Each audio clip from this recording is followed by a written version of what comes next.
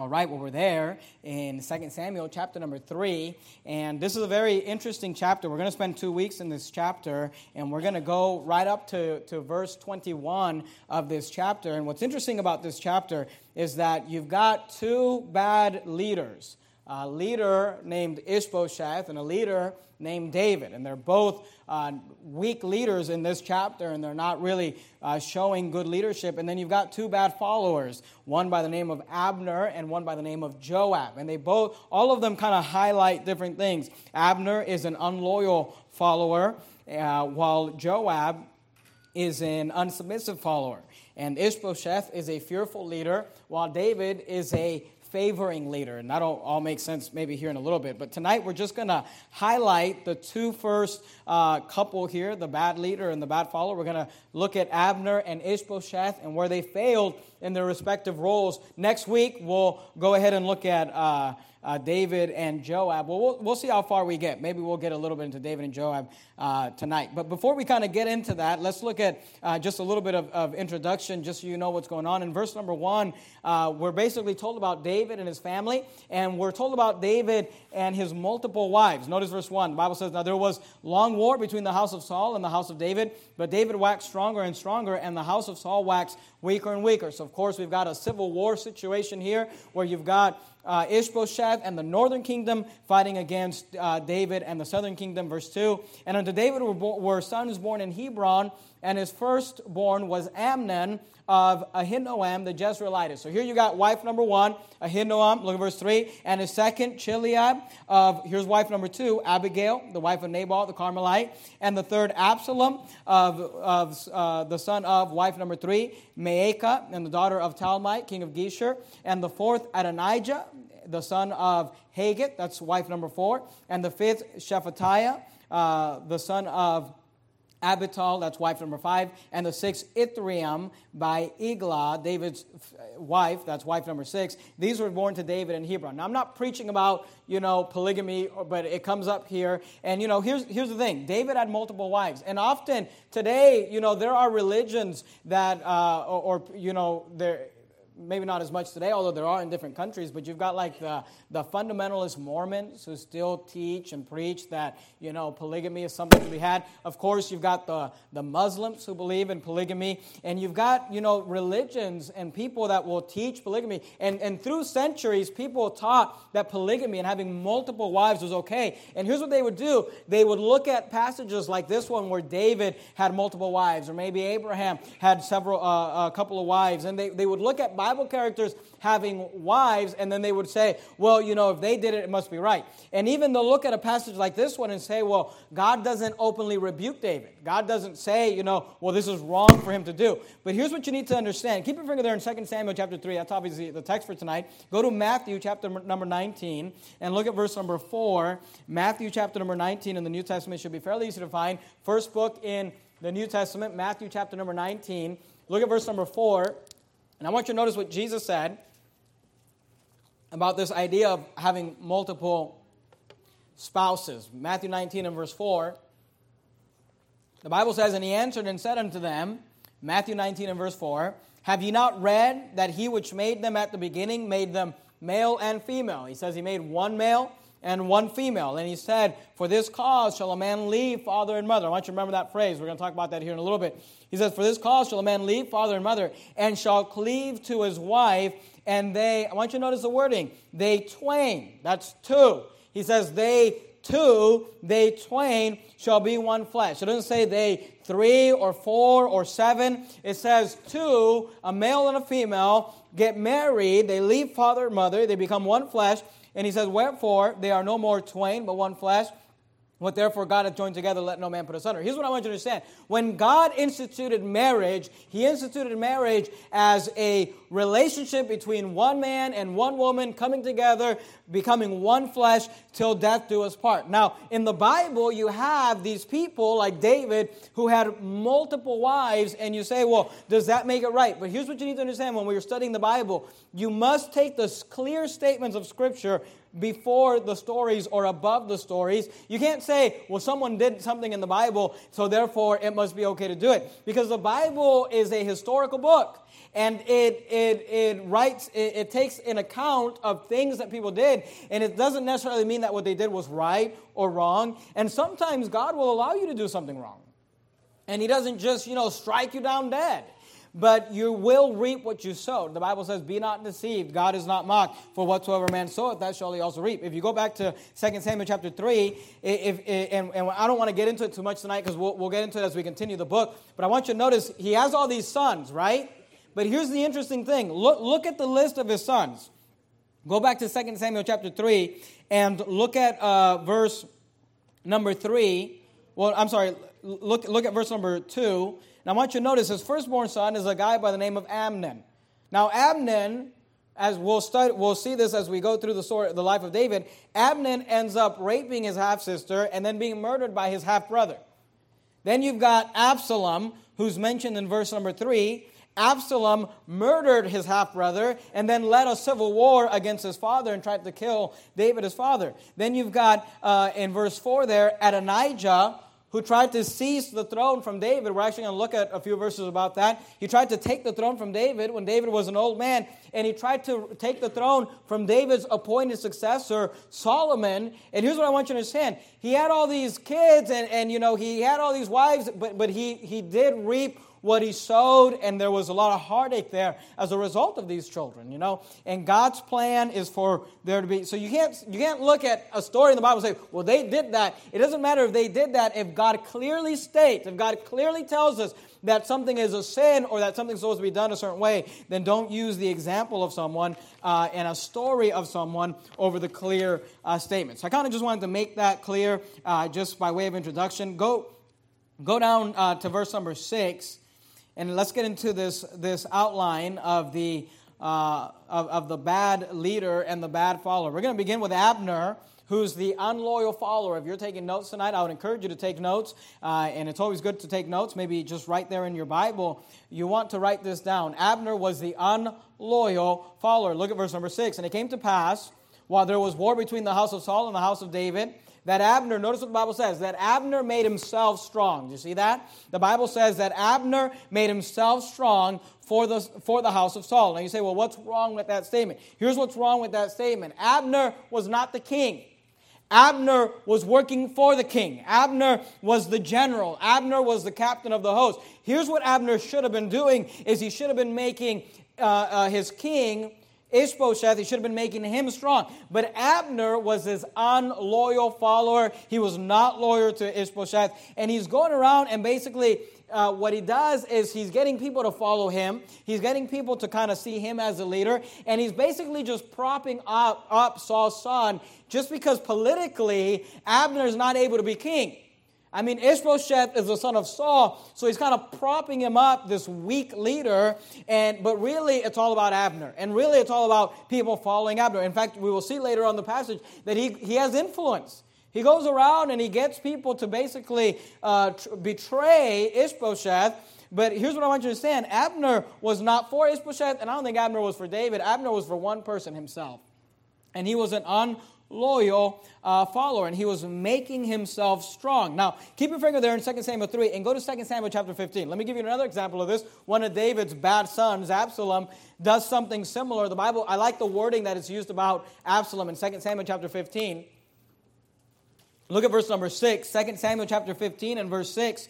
The Bible says, and on this manner did Absalom to all Israel that came to the king for judgment. Absalom would meet people as they were coming to talk to David. He would kind of just cut them off. And before they could get to the king, he said, oh, don't bother the king. Here, let me talk to you. Here, let me deal with you. Here, let me counsel you. And notice what the Bible says, the last phrase in verse number 6, 2 Samuel 15:6.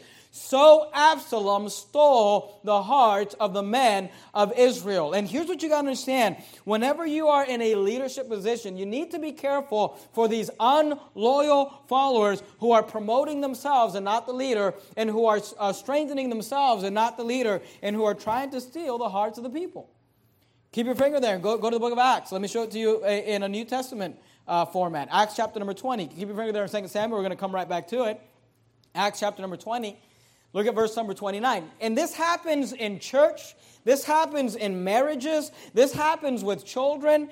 Whenever you are a leader, you will always find that there are followers who are not loyal to the leader, not promoting the leader, not helping the leader, and they're really just trying to have their own following. They're trying to have their own. They're trying to steal the heart of the people. Are you there in Acts chapter 20? Look at verse number 29. Notice what the Bible says. In Acts, you got Matthew, Mark, Luke, John, Acts. Matthew, Mark, Luke, John, Acts. Acts chapter 20, look at verse number 29. The Bible says this, "For I know this, that after my departing," this is Paul speaking to the churches there, and he's saying, "After my departing shall grievous wolves enter in among you, not sparing the flock." Look at verse 30. "Also of your own selves shall men arise, speaking perverse things, to draw away," notice, "to draw away disciples after them." There's always going to be, and here's what false prophets do. They don't necessarily walk in and just say, the pastor's wrong about, and just start publicly announcing, but here's what they do. They meet with people secretly.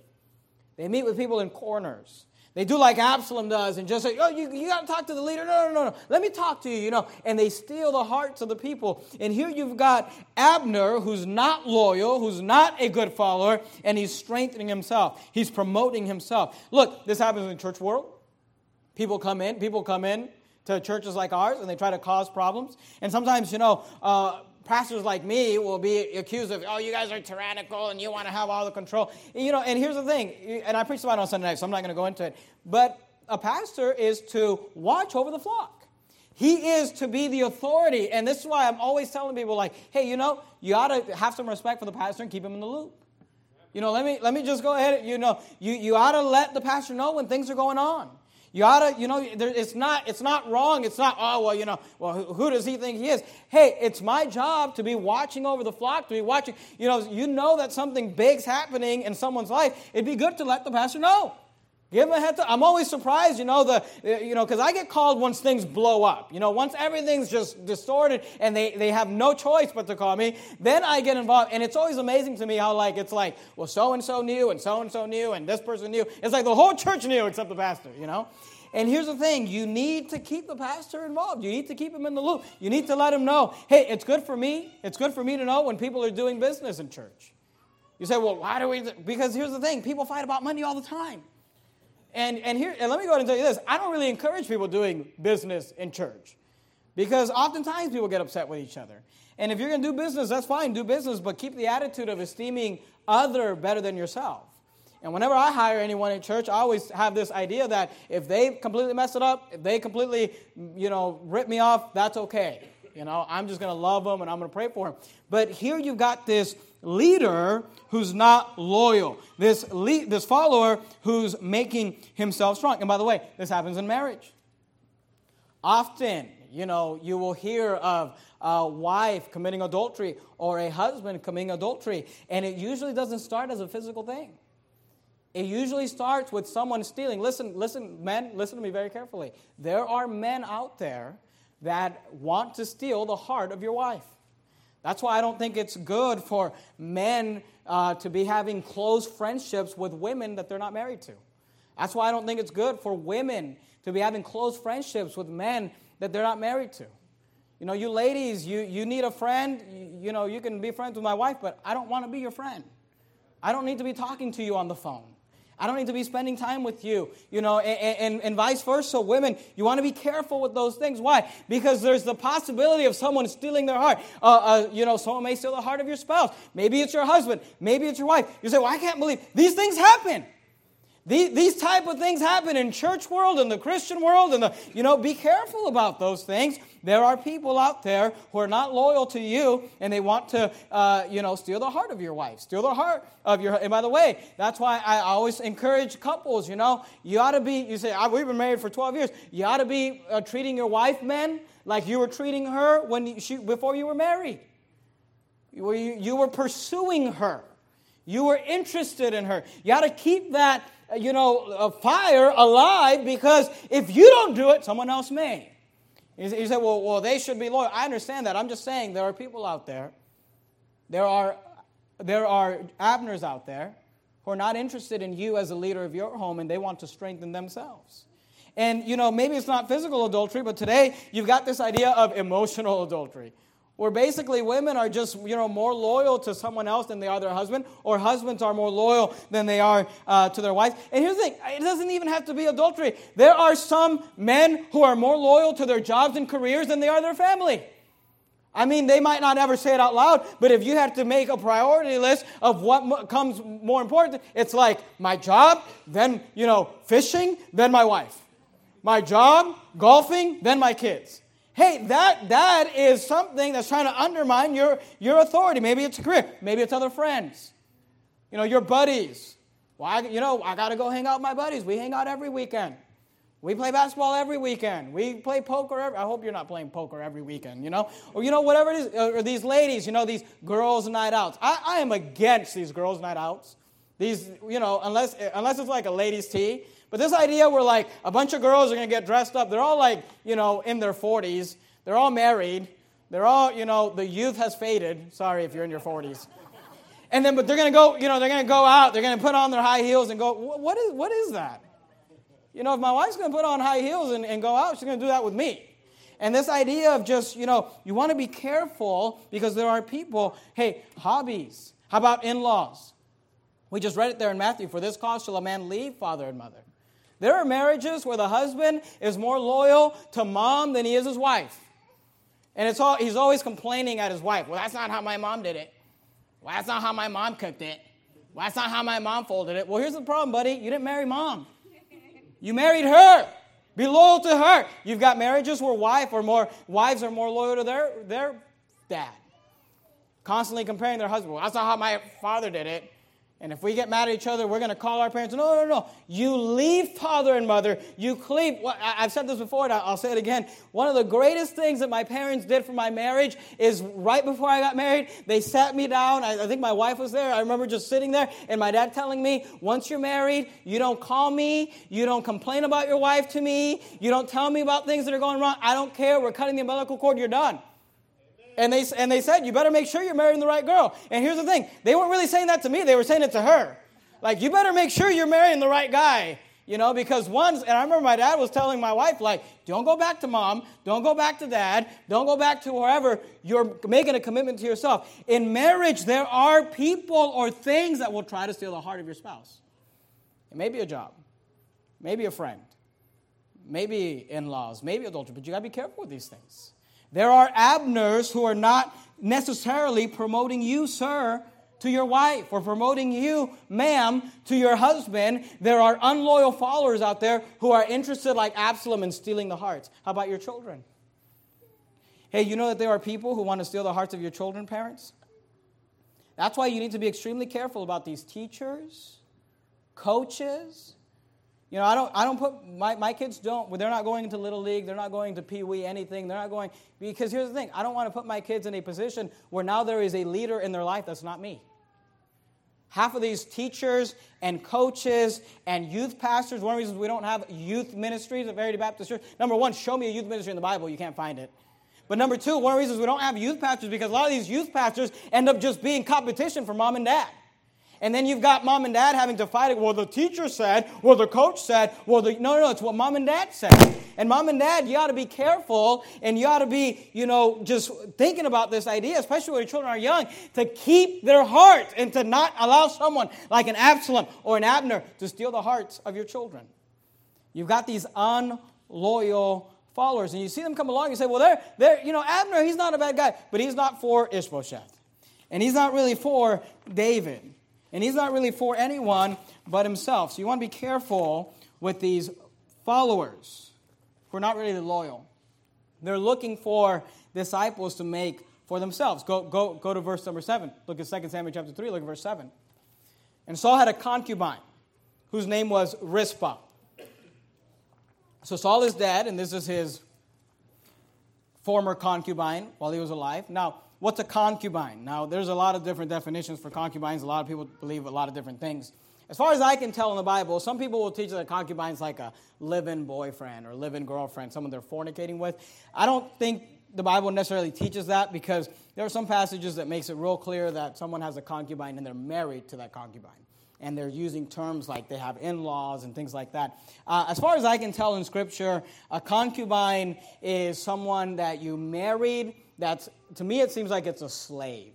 You know, like you purchase a slave and then you marry that slave. That's why, Abraham had his wife Sarah, but then he had a concubine who he purchased, but he did marry her, but she was a slave. So that's what it seems like to me as I look at the Bible. But here in verse 7, we read about Saul had a concubine whose name was Rizpah, the daughter of Ai. And Ishbosheth said to Abner, wherefore hast thou gone in unto my father's concubine? So Abner's basically having a physical relationship with Saul's concubine, and Ishbosheth calls him on that. Now you say, well, what's the big deal? Because Abner blows up. Look at verse 8. Then was Abner very wroth for the words of Ishbosheth and said, what am I, a dog's head? And he goes on and on. We're going to talk about that in a minute. You say, well, what's the big deal? The Bible doesn't really, as far as I can tell, and I looked it up a little bit, tried to do some study on it. There may be some scriptures that shed a little bit of light on it. But as far as I can tell, it seems like the Bible seems to indicate that if you marry the concubine of the prior king, it seems to be like almost a political move to try to almost take the authority, marry into the king's family. And there's another example of this in the Bible. Let me show it to you just real quickly. You're there in 2 Samuel. Go to 1 Kings chapter number 2. You're in 2 Samuel, so just one book over. 1 Kings chapter number 2. And look at verse number 15. 1 Kings chapter number 2 and verse number 15. And notice what the Bible says in 1 Kings. You got 2 Samuel, you got 1 Kings.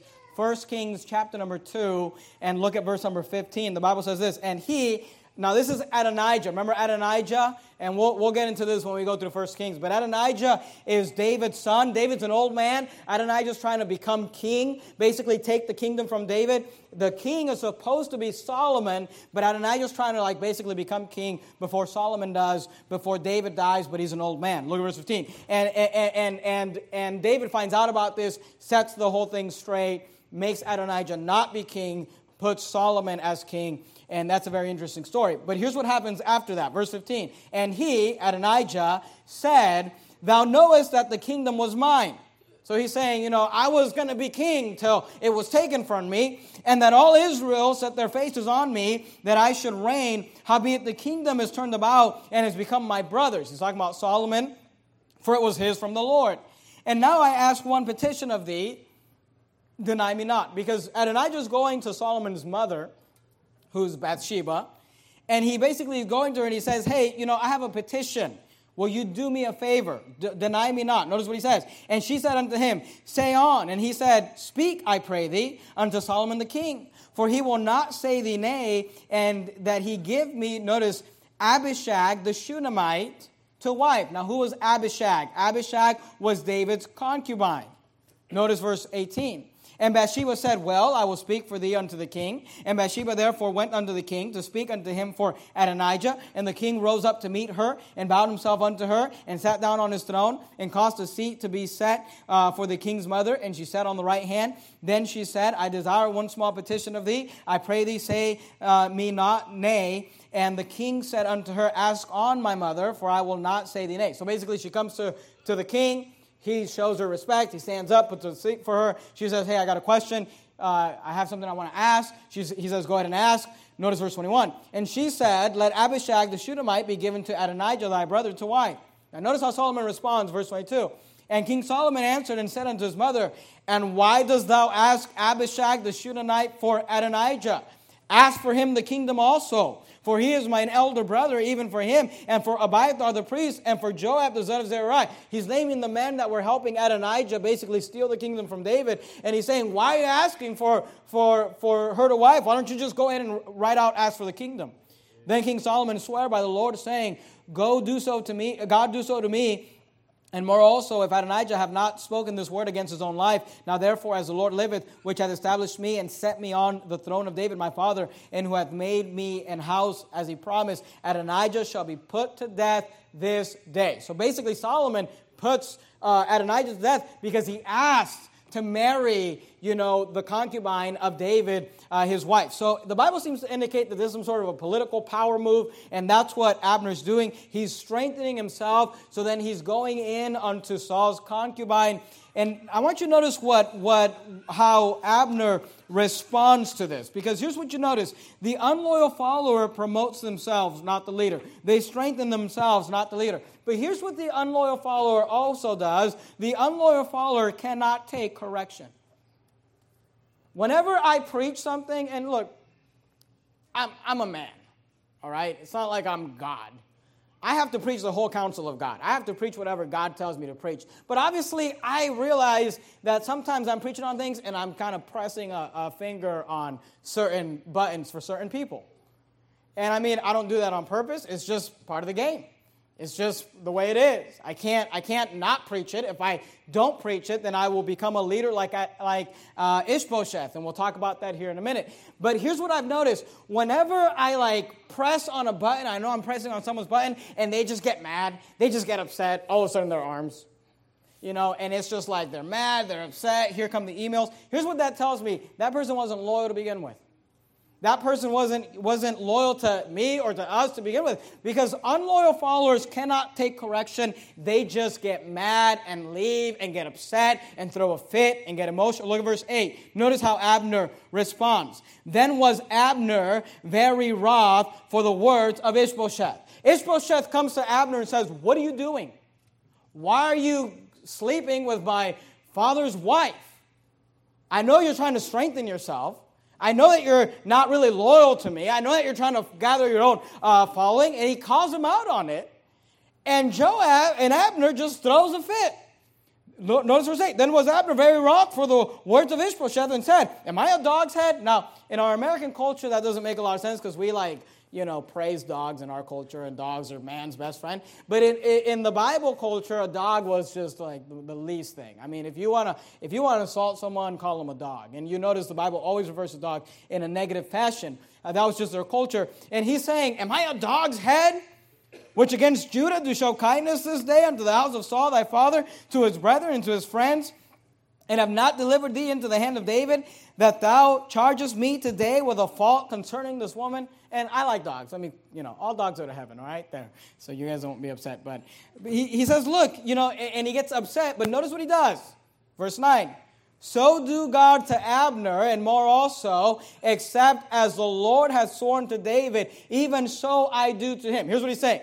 The Lord swore to David to give him the kingdom of Saul, and he said, now I'm going to help David get the kingdom of Saul. Notice verse 10, "To translate the kingdom from the house of Saul and to set up the throne of David over Israel and over Judah, from Dan even to Beersheba." So basically, here's what he does.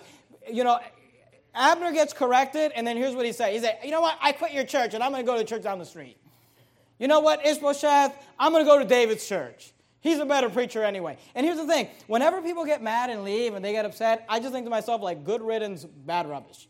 Because here's the thing. If you can't take correction, you're not going to make it at Verity Baptist Church. Because I don't get up here and just preach theory. Our sermons at Verity Baptist Church are application-driven, meaning we look at how the Bible applies to your life and we apply it in as many areas as possible. And here's the thing. Sometimes people think "Oh, man, that visitor came for the wrong sermon and they got upset." But here's the thing. It's better that the visitor comes for that hard sermon, and if they stay, then I'm like, hey, they're probably going to stick around. Because if they're just constantly offended, constantly upset, constantly whatever, I don't run after those people. I don't call those people. I just say, you know what? They probably need to go to David's church. They probably need to go to church down the street. They probably need to go to the other camp. Because Abner was not loyal in his leadership. And I realized that he was in the wrong side. He was on Ishbosheth's side, but he was not a loyal follower. As soon as he's corrected, he gets upset. And you know what? You ought to be the type of follower that can be corrected. And obviously, we ought to be tactful in how we correct people, and we ought to be tactful in how we preach the Word of God. But look, you should not be this person who just I want to go to church and never have the pastor say anything negative about me and my life. I mean, I never want, my toe stepped on. It's what kind of church do you want to go to? You want to go to Joel Osteen's church where he just never steps on anyone's toes, where he just never says anything negative. This reminds me of a story I heard of Jack Hyles. There's a story of Jack Hyles where he was preaching, and they're at his church there in First Baptist Church. They had these real strict rules, and I don't agree with all the rules they had, but they had this rule that once the service started, you were not allowed to come into the auditorium. half of our church would not make it in Jack House Church. Because it was like, if you got up in the middle of the service and went out of the room, you'd not come back. And he had these, and I don't agree with that. Obviously, we're family integrated. But he had these real strict rules. And there was this usher who had his friend coming to First Baptist to visit, and they came late. And the usher is trying to sneak them in after the service because it was against the rules or whatever. And he's trying to sneak them in, and Jack Howes saw it while he was preaching. And Jack Howes just ripped this guy. He's just like, "You usher, what are you doing? You know what the rules are." And he's just telling him, "Get those people out of here. You know what the rules," and just completely humiliated the guy. And the story goes that after the service, someone walks up to that usher and says, "Man, I can't believe that he just completely rebuked you in front of everybody. You're probably not coming back here, right?" And the guy was like, "No, Of course." He's like, "Well, aren't you mad at Jack Howes for just, rebuking you, correcting you like that?" And here's what he said. He said, "You know what? That guy got me saved. And that guy got my wife saved. And we were getting ready to get a divorce before we started coming to this church. And because of this church and because of his preaching, we have a great marriage and my children are being raised great. And if he wants to yell at me in front of 5,000 people, then he can yell as much as he wants."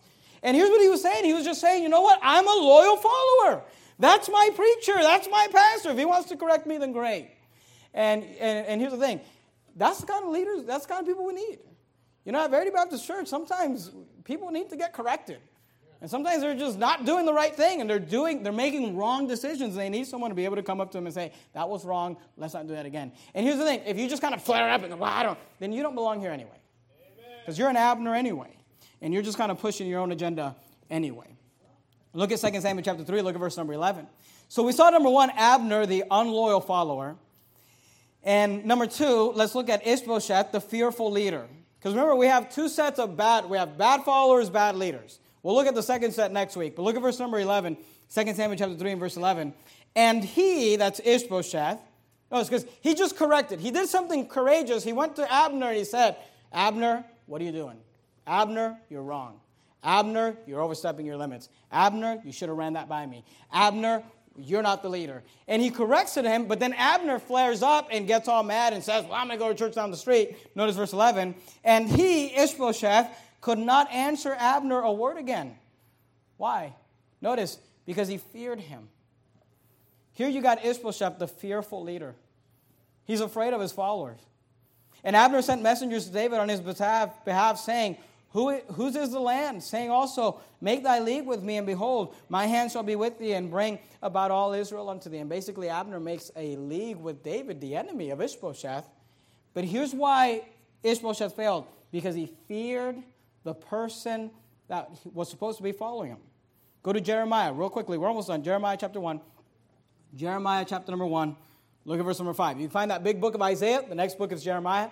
Jeremiah chapter 1. Look, today you have fearful leaders. Today you got pastors that are afraid of their people. You've got husbands that are afraid of their wives. You got parents that are afraid of their children. You got leaders, so-called leaders, that are fearful. Abner was an unloyal follower, yes, but Ishbosheth was not a great leader because he was a fearful leader. He was afraid. He feared Abner. Are you there in Jeremiah chapter 1? Look at verse 5. Notice what the Bible says. This was God speaking to Jeremiah. He says, "Before I formed thee in the belly, I knew thee. And before thou camest forth out of the womb, I sanctified thee, and ordained thee a prophet unto the nations." That's a powerful verse, by the way. Here you got God telling us that while Jeremiah was in the womb, he'd already ordained him a prophet and a preacher. I mean, there's value in a life in the womb. God has a plan for Jeremiah, even from the belly. Notice verse 6. "Then said I, Ah, Lord God, behold, I cannot speak, for I am a child. But the Lord said unto me, Say not, I am a child, for thou shalt go to all that I shall send thee, and whatsoever I command thee, thou shalt speak." So Jeremiah is basically saying, "I'm too young to be a prophet." And God says, no, you're not too young. You go and you preach what I tell you. Now notice what God says to Jeremiah, look verse 8. He says, "Be not afraid of their faces. Be not afraid of their faces, for I am with thee to deliver thee, saith the Lord." You say, why did Jeremiah say that? Because people give you bad faces when you're preaching against their sin. Because when you press on their little button, their little thing, "Well, you're just never allowed to talk about that one thing, because that's what I do." And then it's like, as soon as you preach about it, it's just like the countenance falls. And you're just like, "They're gone. I lost it." It's over. But God tells Jeremiah, "Hey, be not afraid of their faces." He said, you preach the Bible, and you preach the truth, and you preach the Word of God. And obviously, we ought to do it in the right spirit. And obviously, we ought to develop the Scripture and teach Scripture. But he says, you just preach what you're supposed to preach. And he says, don't be afraid. He said, don't be the pastor that's afraid of his people. You know what the problem in America today is? We've got a whole lot of preachers that are afraid of their people. And they're afraid to get up and say anything and take a stand and say, no. Calvinism is wrong. Catholicism is wrong. Speaking in tongues is not scriptural. What they're doing is not what they did. They're afraid to make those statements. Here's why. Because they're afraid that someone's going to get up and leave. Somebody's going to get up and be upset. They're afraid that Abner is going to go to the kingdom down the street, to the church down the street. But you know what? As a pastor and as a leader, I have to just tell myself that I need to preach the Bible, and if people don't like it and leave, that's fine. Because here's the thing. You can't build a church where the pastor needs to have liberty to preach the Word of God and not just be afraid of is Mr. Moneybutt, going to leave? Or is that guy going to leave? Or is that lady going to leave? Or are they going to get upset? No. We just have to preach. And if people like it, they like it. And if they don't like it, you know what? We preach the truth anyway. And sometimes, and here's what I've noticed, sometimes people get mad and leave, and then they'll come back right with God. And I'd rather have them leave and come back right with God than just stay and be backslidden. And you got pastors that are afraid of people. You've got husbands that are afraid of their wives. We have this culture today has brainwashed us that male leadership is just an evil. If you believe that men are the head of the home and women are to submit to their husbands in the way the Bible says, then you're just some male chauvinist pig. We've got, that's the culture today. And you got a bunch of guys that are afraid of their wives. Amen. They're afraid, they're like, I'm not going to tell my wife how to dress. I'm not going to tell, I don't think my wife should dress that way. Or I don't think my wife should have that, I don't really like it that my wife's best friend is some guy that she goes and has dinner with every week, but I'm too scared to tell her that. It's like, that's ridiculous. You know what, guys? Why don't you just grow up, grow some hair on your legs, and lead? Why don't you just ask your wife, every once in a while, just ask your wife for permission to say amen in church?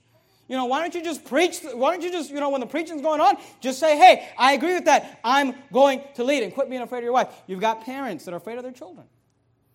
I mean, I don't, I get the wife thing, but I don't get for the world why a father and a mother are afraid of telling their teenage son or their teenage daughter how to dress.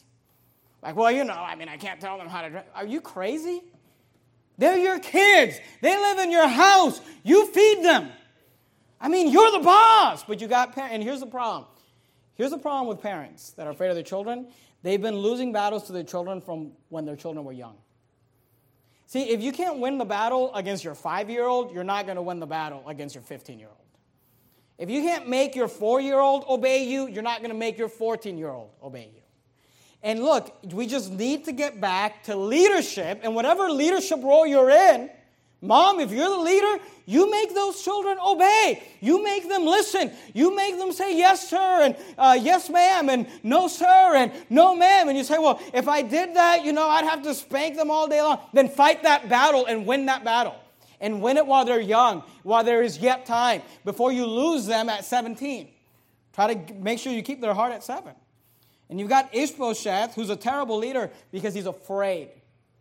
Because he's afraid, well, if I preach that, then people aren't going to come back. If I preach that, then they're going to be upset. If I preach that, you know what I've learned about being a fundamental Baptist preacher? Is eventually you just learn to live in this state of there's constantly someone mad at me. There's constantly some woman at our church mad at me about something. And as soon as I can, my wife, does something to kind of make the situation better, and I maybe say something nice to them and they kind of become my friend, then there's some other woman mad at me for something else I said. And there's some guy mad at me because I offended his wife, and now he's getting, talked to at home or something. And so here's the thing, just learn to live. As a leader, just learn to live with people mad at you. Your kids from time to time are going to be mad at you. And learn to say this, no. The average parent just doesn't know how to say no. The hardest thing I do as a pastor is tell people no. Pastor, can we? No. Pastor, can I do? No. Pastor, this person? No. Yeah, I know you didn't ask. You already did it. But the answer is no. And that's, because it's hard for leaders. It's just the same. Sometimes I'm just like, no. Even though I don't really care, it's just like, no, just to teach you that you're not in charge, Because you got people constantly, you got these Abners trying to take the strength of the leader. Go to verse 13. 2 Samuel chapter 3, look at verse 13. And he said, well, I will make a league with thee. This is David speaking to Abner. But one thing I require of thee, that is, thou shalt not see my face, except thou first bring Michal, Saul's daughter. Remember Michal, David's first wife? This is his real wife. This is the one he married first. When thou comest to see my face. Remember, Saul gave her away to another man. And now David's saying to Abner, he's saying, you can come on my side, but you're going to bring Michal, my wife. Look at verse 14. And David sent messengers to Ishbosheth, Saul's son, saying, deliver me my wife to my wife Michal, which I espoused to me for 100 foreskins of the Philistines.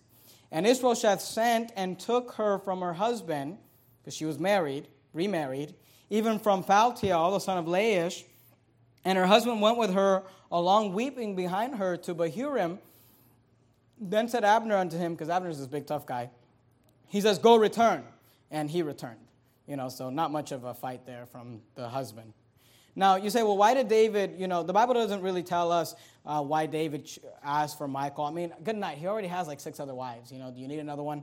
But, the reasons that I just sat down and thought, why would David want Michal back? Maybe David wanted Michal just because it was his rightful wife, because it was his wife. And remember, they did love each other when they got married.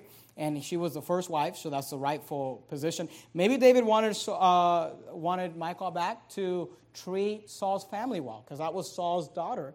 Maybe he wanted to treat her well to kind of show that there's no bitterness towards Saul. Maybe David wanted to give himself a greater claim to Saul's throne by establishing and reestablishing the marriage between him and Saul. Basically he's Saul's son-in-law, so kind of reestablishing that. Maybe that was the reason.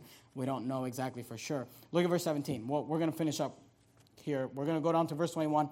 I'll give you some last statements and we'll be done. We'll deal with the rest of the chapter next week.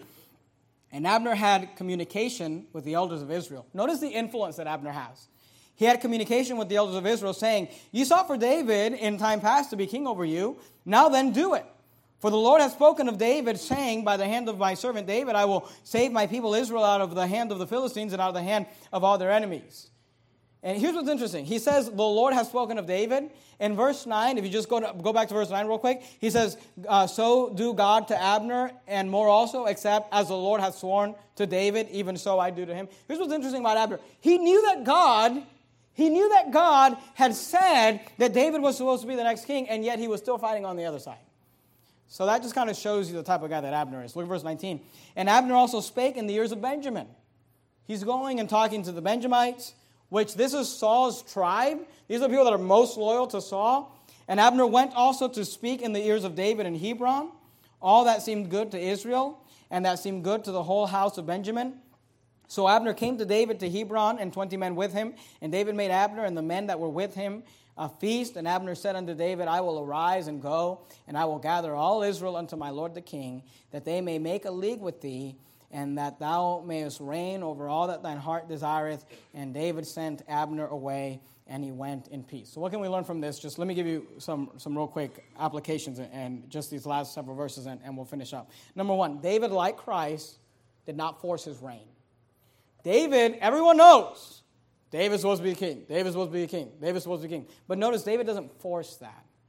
In fact, Abner does help him reestablish that kingdom by going to the Benjamites, by going to Israel, kind of saying, hey, you asked before that ye sought for David in times past to be king over you, and he's convincing them to do it. Let me just real quickly go to Revelation chapter 3. Just real quickly, let me show you a verse. Revelation chapter 3, last book in the Bible, should be fairly easy to find. Revelation chapter 3, look at verse 20.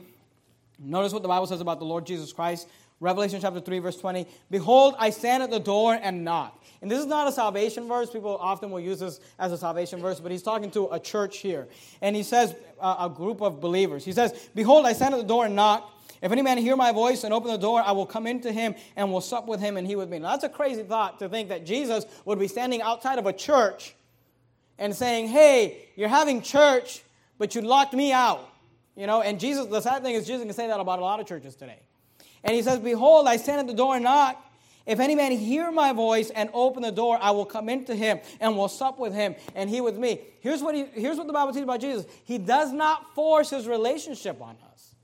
He doesn't force his reign on us. David was the rightful king. Everyone knew it, but he did not force it. David, like Christ, does not force his reign. Here's the second thing we can learn from this short passage here. We, like Israel, often only allow him to reign over a partial kingdom. They all knew. I mean, he's saying, God said that David's supposed to be king. He's going to the people saying, you know that God said David is supposed to be king. They all knew that Samuel had anointed David king. But here's the thing. They only allowed him to be the king of Judah, a partial kingdom. And you know what? And you say, well, that's wrong. But you and I do that. We know that Jesus is supposed to be the king of our lives. He's supposed to be the Lord in our lives. He's supposed to be in charge of our lives. But we'll say, oh, no, God, Jesus, I'm just going to let you control this small part of my life. The Judah in my life, I'll let you control that. We see David, like Christ, does not force his reign. And we see us, like Israel, allowing him to reign over a partial kingdom. And then, of course, we see Abner speaking up for David. Now, he does it for the wrong reasons, but he does a good thing. Notice verse 17. And Abner had communication. Do you see that? Notice verse 19. And Abner spake in the ears of Benjamin. He's going around, what's he doing? He's preaching the kingdom of David. He's going around telling people, hey, you ought to accept David as your king. You ought to make David in charge. You ought to put David. And he's communicating to people to accept David, And that's what you and I ought to be doing. Now, he's doing it for the wrong reasons. You and I ought to do it for the right reasons. We ought to go around telling people, hey, you know what? You need King Jesus. You should accept him. And let's go ahead and bow our heads and have a word of prayer.